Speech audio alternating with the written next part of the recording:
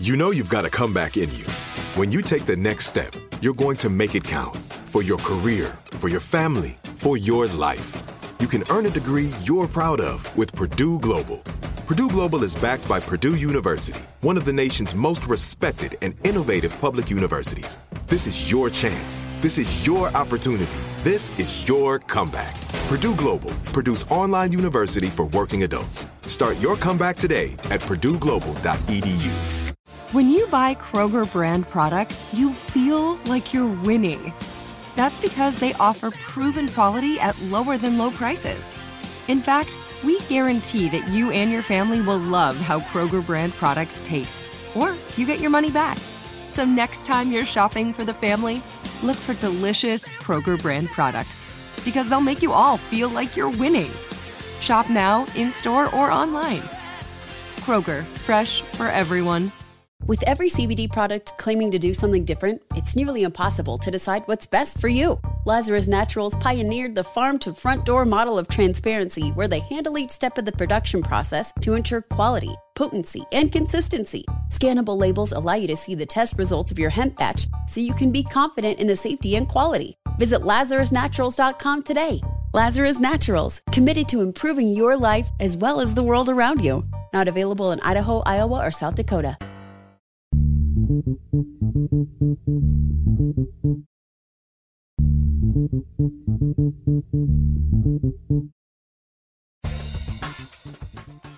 Good morning, peeps, and welcome to Woke AF Daily with me, your girl, Danielle Moody, recording from the Long Island bunker. You know, I often say to you that you need to take a break so that you do not have a breakdown. And with all of the compacted crises that we are dealing with at this time and making the march to midterms, there never seems like the right time to take a break. But I say that you have to make that time. And so for me, dear friends here on Woke AF, I am going to be taking a much needed vacation so that I can rest and recharge as we head into what I believe is going to be one of the craziest falls we've ever seen.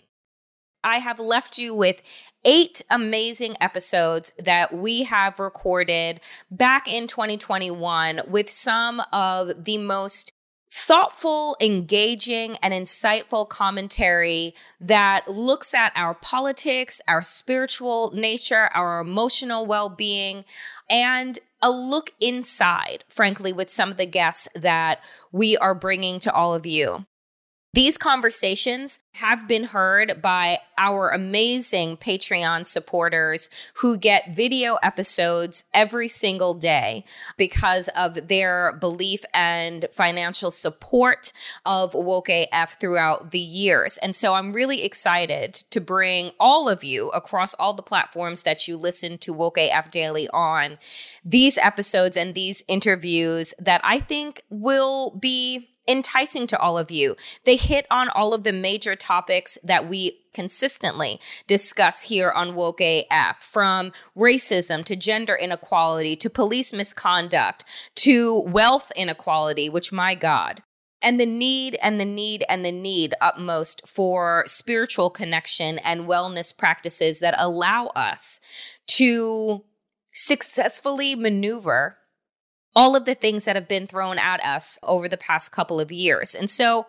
friends, while I will be out from the show, I will not be out of sight for the next several days. And so you can continue to follow me on Instagram and on Twitter at D2Cents, DEETWOCENTS. Of course, I will be dropping in with my 2 cents. And you can check me out on TikTok, where I'm certain that I will drop a few videos in the next couple of days. And there you can find me at Danielle Moody _.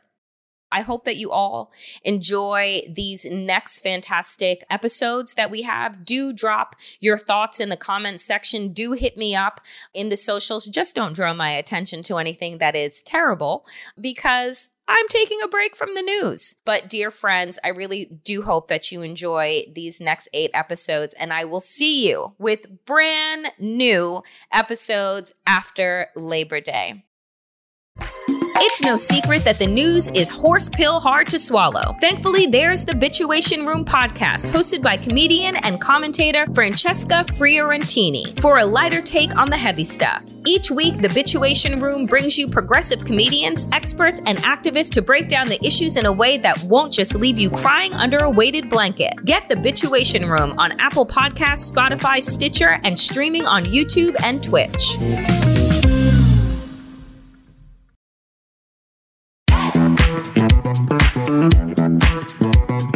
Indisputable with Dr. Rashad Richey is one of the latest shows on the TYT network and also the fastest growing news show in America. On his show, Dr. Richey plays no games regarding policy, delivering a heavy dose of fact-based truth and penetrating analysis on all the top news stories focusing on racism, criminal and social justice, politics, police brutality, Karens, and much more. Listeners can also expect interviews with fascinating guests, political leaders, commentators, and even fiery debates with conservatives on a wide range of policy topics in the bullpen. It is an indisputable fact that you will love this show. Listen to Indisputable with Dr. Rashad Richey on Apple Podcasts, Spotify, or wherever you get your podcasts. If you like what you hear, be sure to subscribe so you never miss a new episode.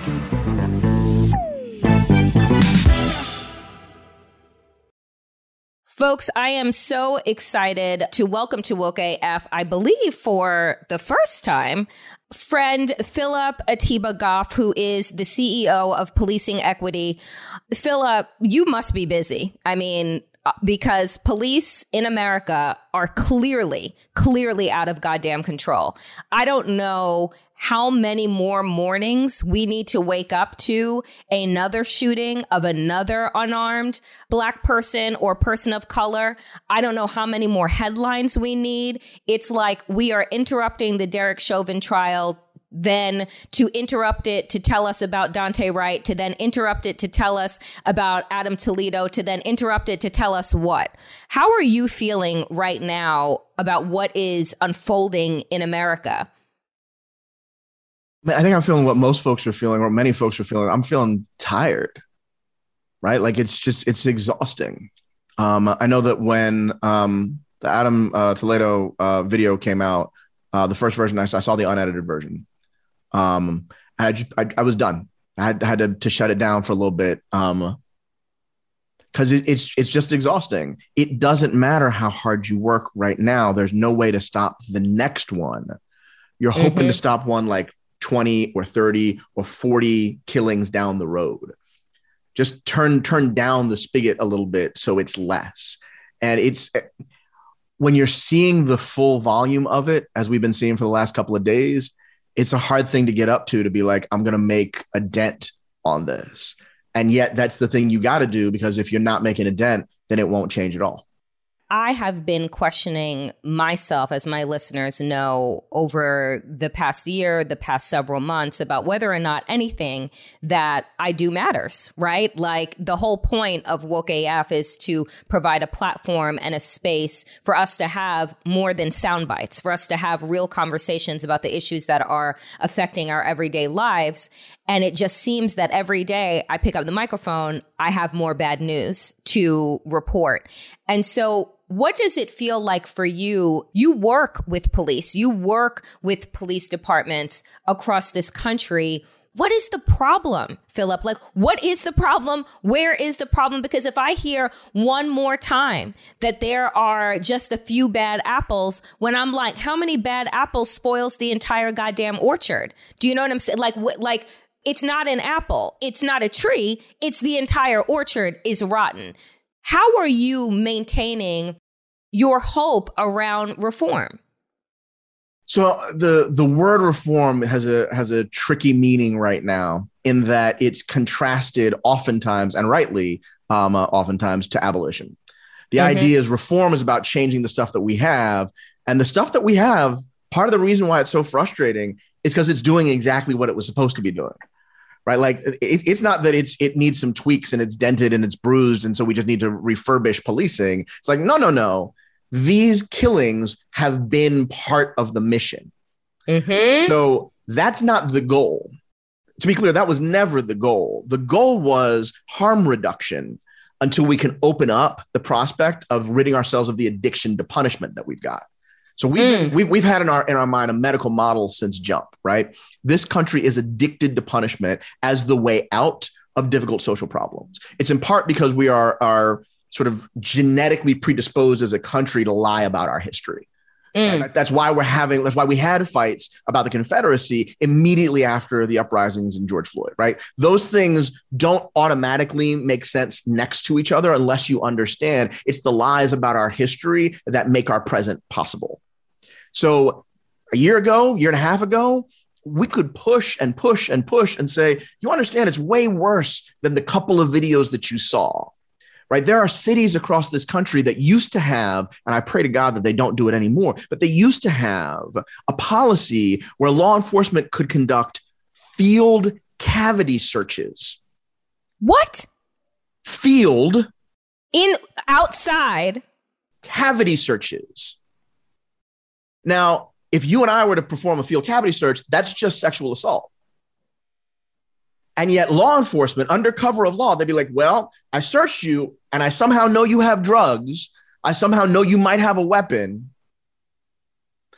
So it can get way worse. We haven't talked about what happens undercover. We haven't talked about what happens when we do investigations of sex trafficking. There's not video of that to talk about the places where women are where trans folks are particularly vulnerable to the abuses of the state. We haven't begun to get at it. Today, there is news of a city asking to void 400 convictions. 400 convictions, not charges, convictions, because one officer lied over the course of 3 years.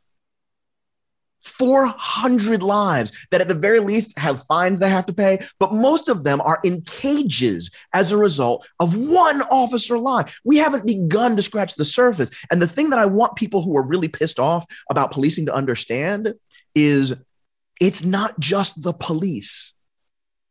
The conversation about defund the police happens after defund mental health, which wasn't so much a popular movement.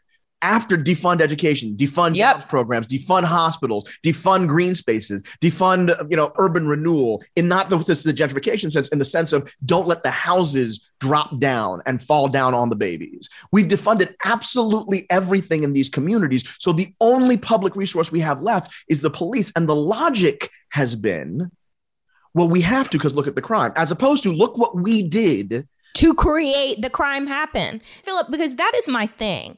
Like, you have said everything that I have been questioning, right? Which is we've created these problems, right? And I continue to say that our criminal justice system, poverty, all of these things are functioning the way that they were meant to function, right? The idea behind all of this was that we defund every public good, every social service, and so that we can turn this prison industrial complex into the moneymaker that it is for those folks that are like, because when your incentive is to increase prisons so that you can increase profit, that's the trickle down. That's the only trickle down that we've ever felt in this country, right?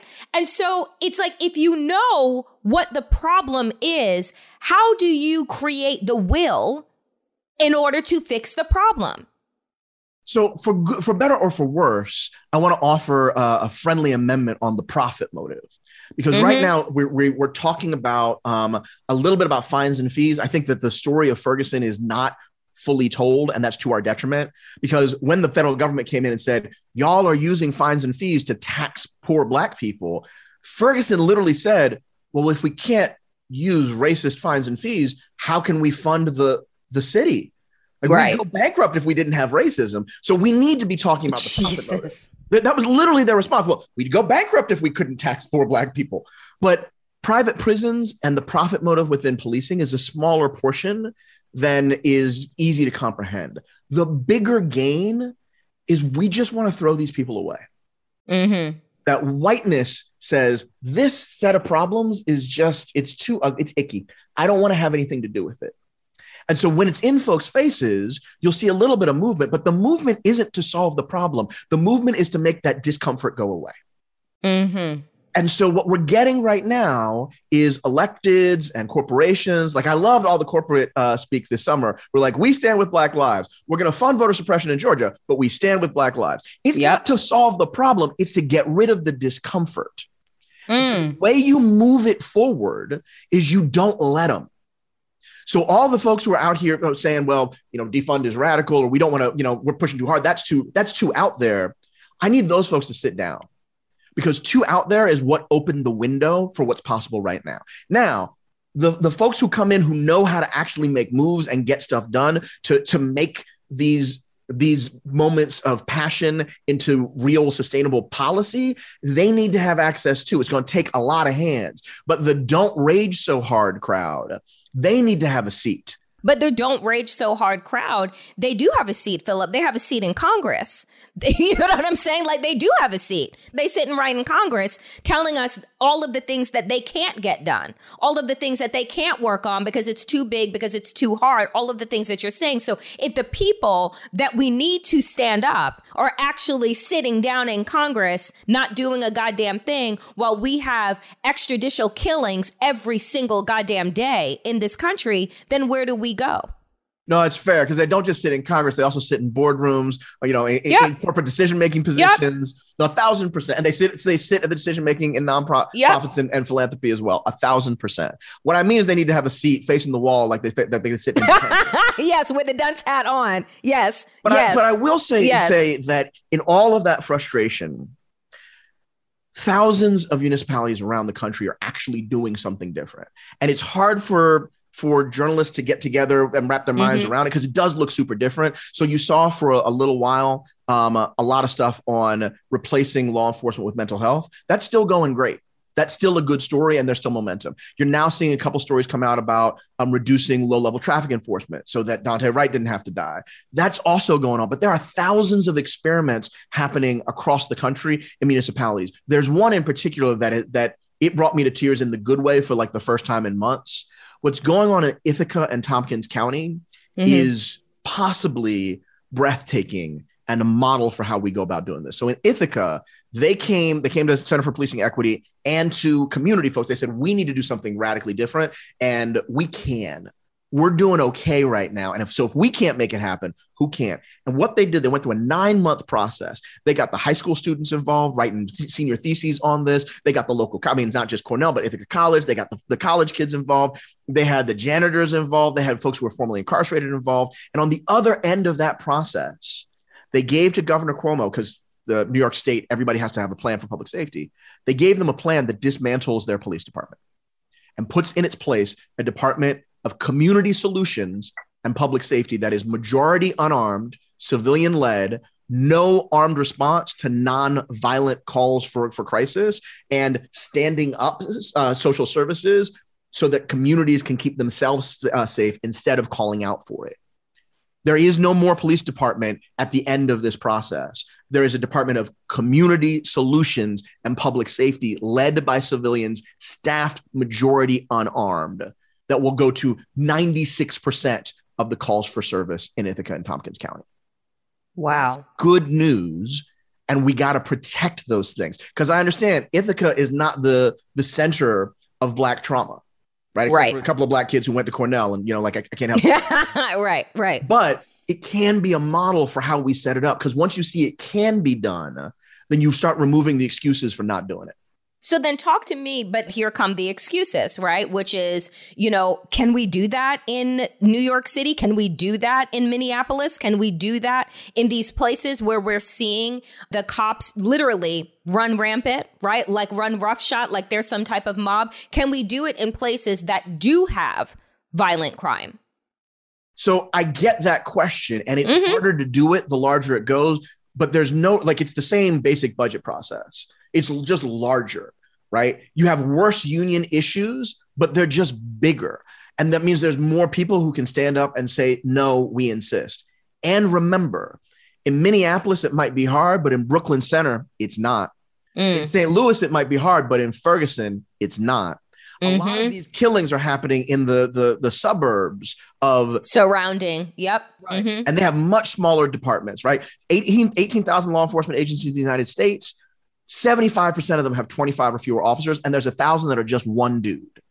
Those can be transformed and or removed overnight. Mm-hmm. You know, I want to switch gears a little bit to talk about what happens to officers that are charged. And as we're watching the Derek Chauvin trial unfold, and we know that Kim Potter has been charged with second-degree manslaughter in the what I will refer to as the murder of Daunte Wright. Tell us why it is so goddamn difficult for us to convict officers. Tell us why we need 87 videos with every single vantage point possible, and we still don't know with certainty that an officer will be charged with the crimes that they commit. If your boss tells you to write them a memo, and you write them a memo and give it to them, how likely are you to get fired for that? Like, not at all. Because you did what the boss told you to do. Yep. That's the answer to this. The boss, the folks in charge of law enforcement, are largely happy with what law enforcement's been doing. So they oftentimes don't want to see how the sausage gets made. They don't want to see the literal, but you had to actually kill him and his hands were up. Oh, that, and he was 13. That feels icky. Let's do something so I don't have to feel icky. But the idea of keeping whiteness safe from black and brown people, and for the set of terrible options we've given to folks who experience concentrated disadvantage, that's what they were supposed to do. So they show up with the advantage of faith and trust from communities that like what the outcome has been. So on one level, there's a very simple answer for why we don't get convictions. It's because the system is working as it's supposed to. It won't convict someone of something that it wants people to do. And where are we with qualified immunity, right? Where are we with being able to at least get to some type of level playing ground where you don't have this get out of jail free card? Yeah, so on qualified immunity, there are states that are making changes. They're saying they're abolishing it. That's not quite right. What they're doing is they're changing the standard for it, which should be useful on state cases and can be useful on local cases. But we're not close from any of the states as examples. The Justice in Policing, George Floyd Act would end, in its current iteration, would end qualified immunity. And I think that has a shot of making it through the Senate. So in that case, we would be, in fact, repealing the precedent and saying, no, you cannot use it this way. But qualified immunity might make a difference in about a quarter of the cases that come forward where there's charging.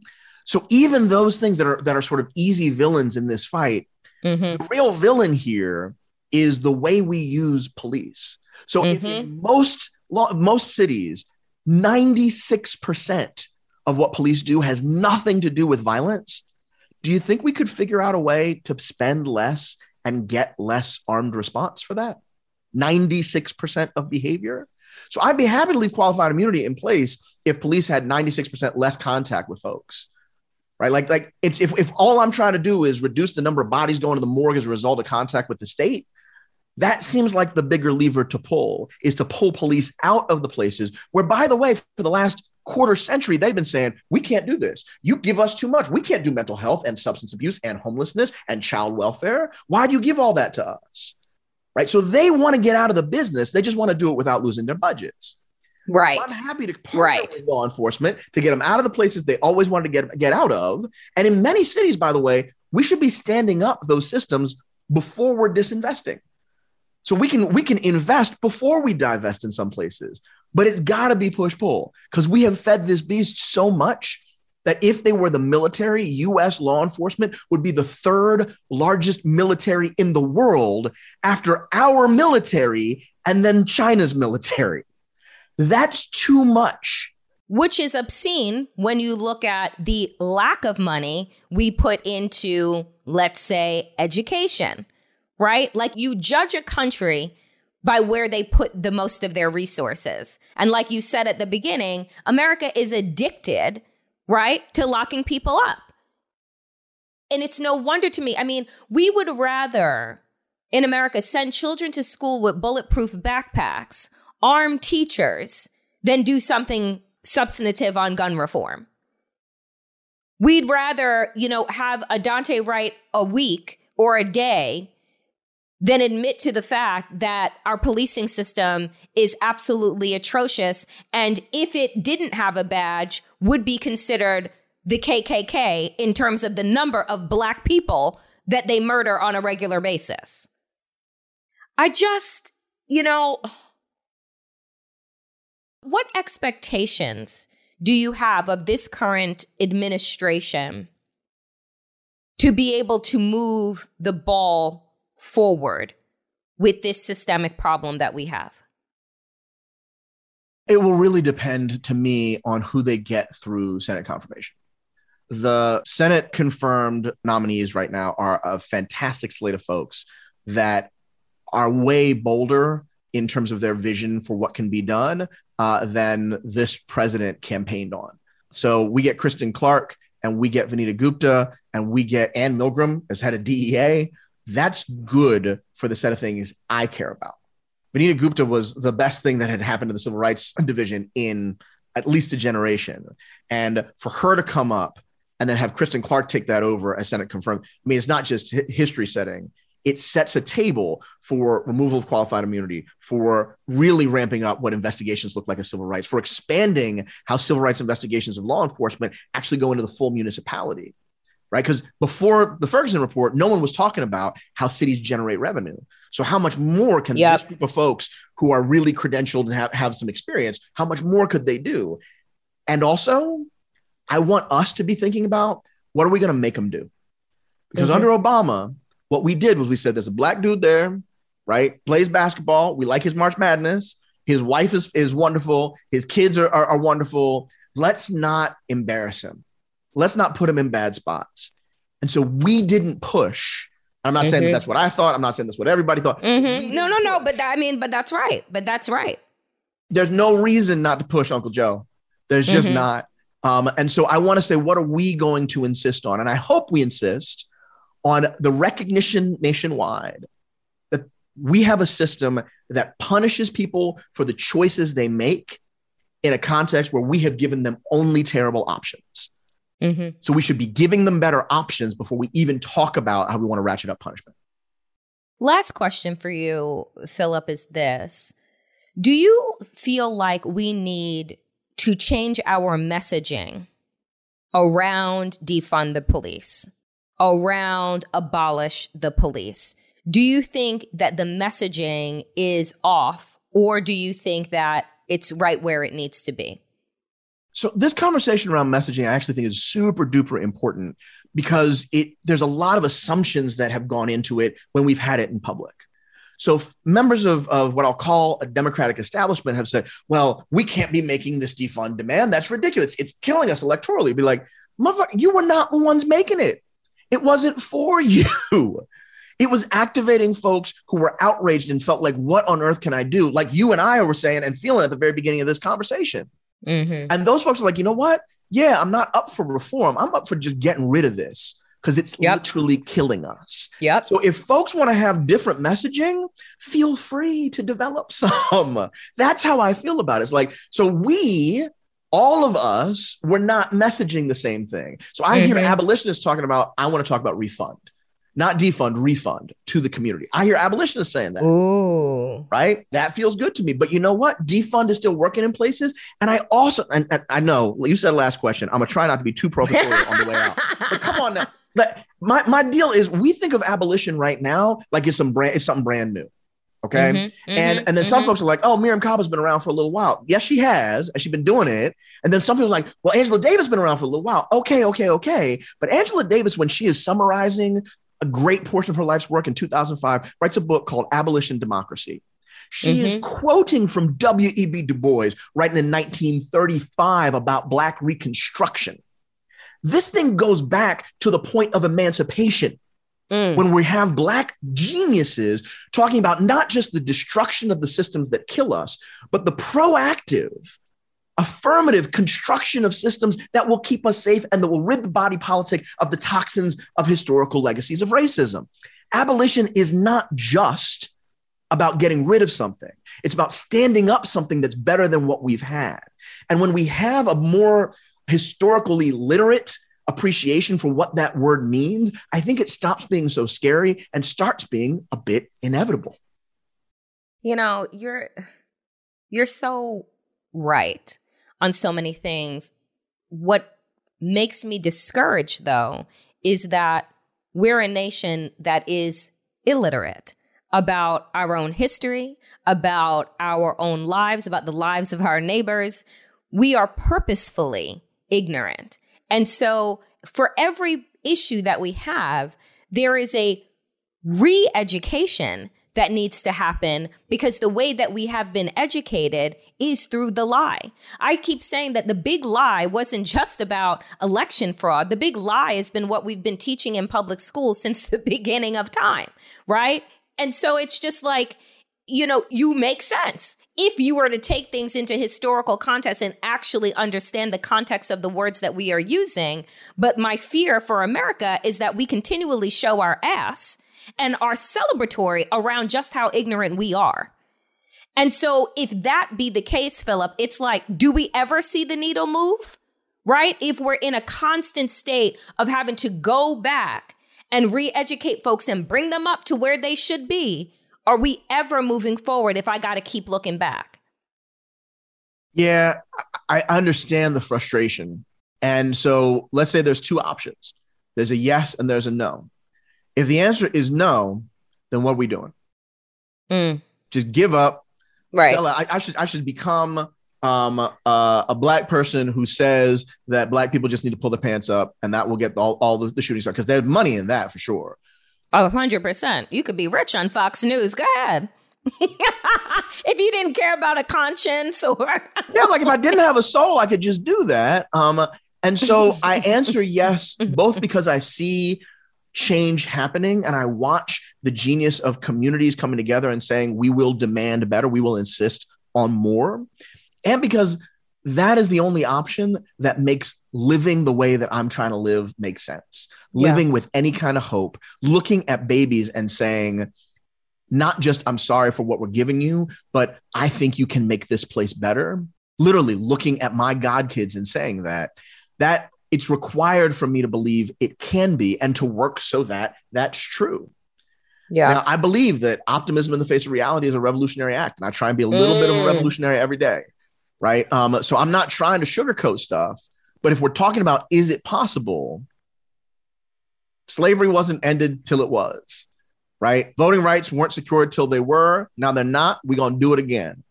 Right. All the things that weren't possible. You think about it. The moon was just something up in the sky for a long time throughout all of human history. And then a small group of folks got a bunch of resources and the will of the people to say, let's go. And now that's a thing that probably in the next 20 years, you can buy a ticket to. You can buy a ticket to the moon.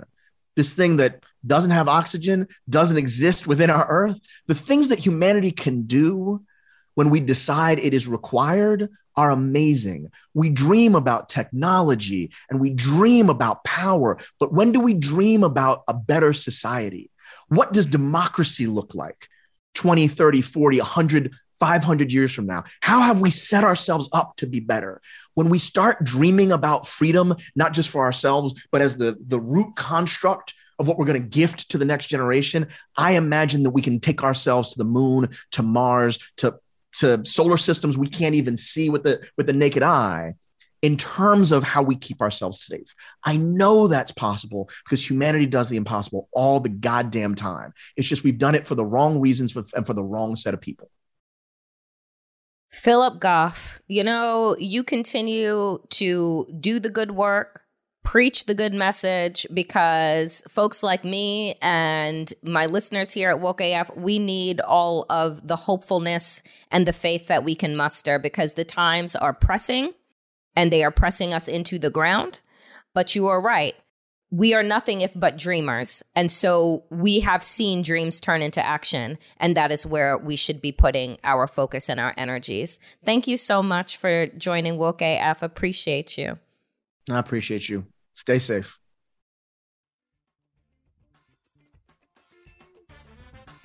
As always, dear friends, power to the people and to all the people power. Get woke and stay woke as fuck. See you after Labor Day. With every CBD product claiming to do something different, it's nearly impossible to decide what's best for you. Lazarus Naturals pioneered the farm-to-front-door model of transparency, where they handle each step of the production process to ensure quality, potency, and consistency. Scannable labels allow you to see the test results of your hemp batch, so you can be confident in the safety and quality. Visit LazarusNaturals.com today. Lazarus Naturals, committed to improving your life as well as the world around you. Not available in Idaho, Iowa, or South Dakota. Right here, right now. Find your beautiful new floor at Right Rug Flooring. Choose from thousands of in-stock styles, ready for next day installation, and all backed by the right price guarantee. Visit rightrug.com. That's RITERUG.com today to schedule a free in-home estimate or to find a location near you. 24-month financing is available with approved credit. For 90 years, we've been right here, right now.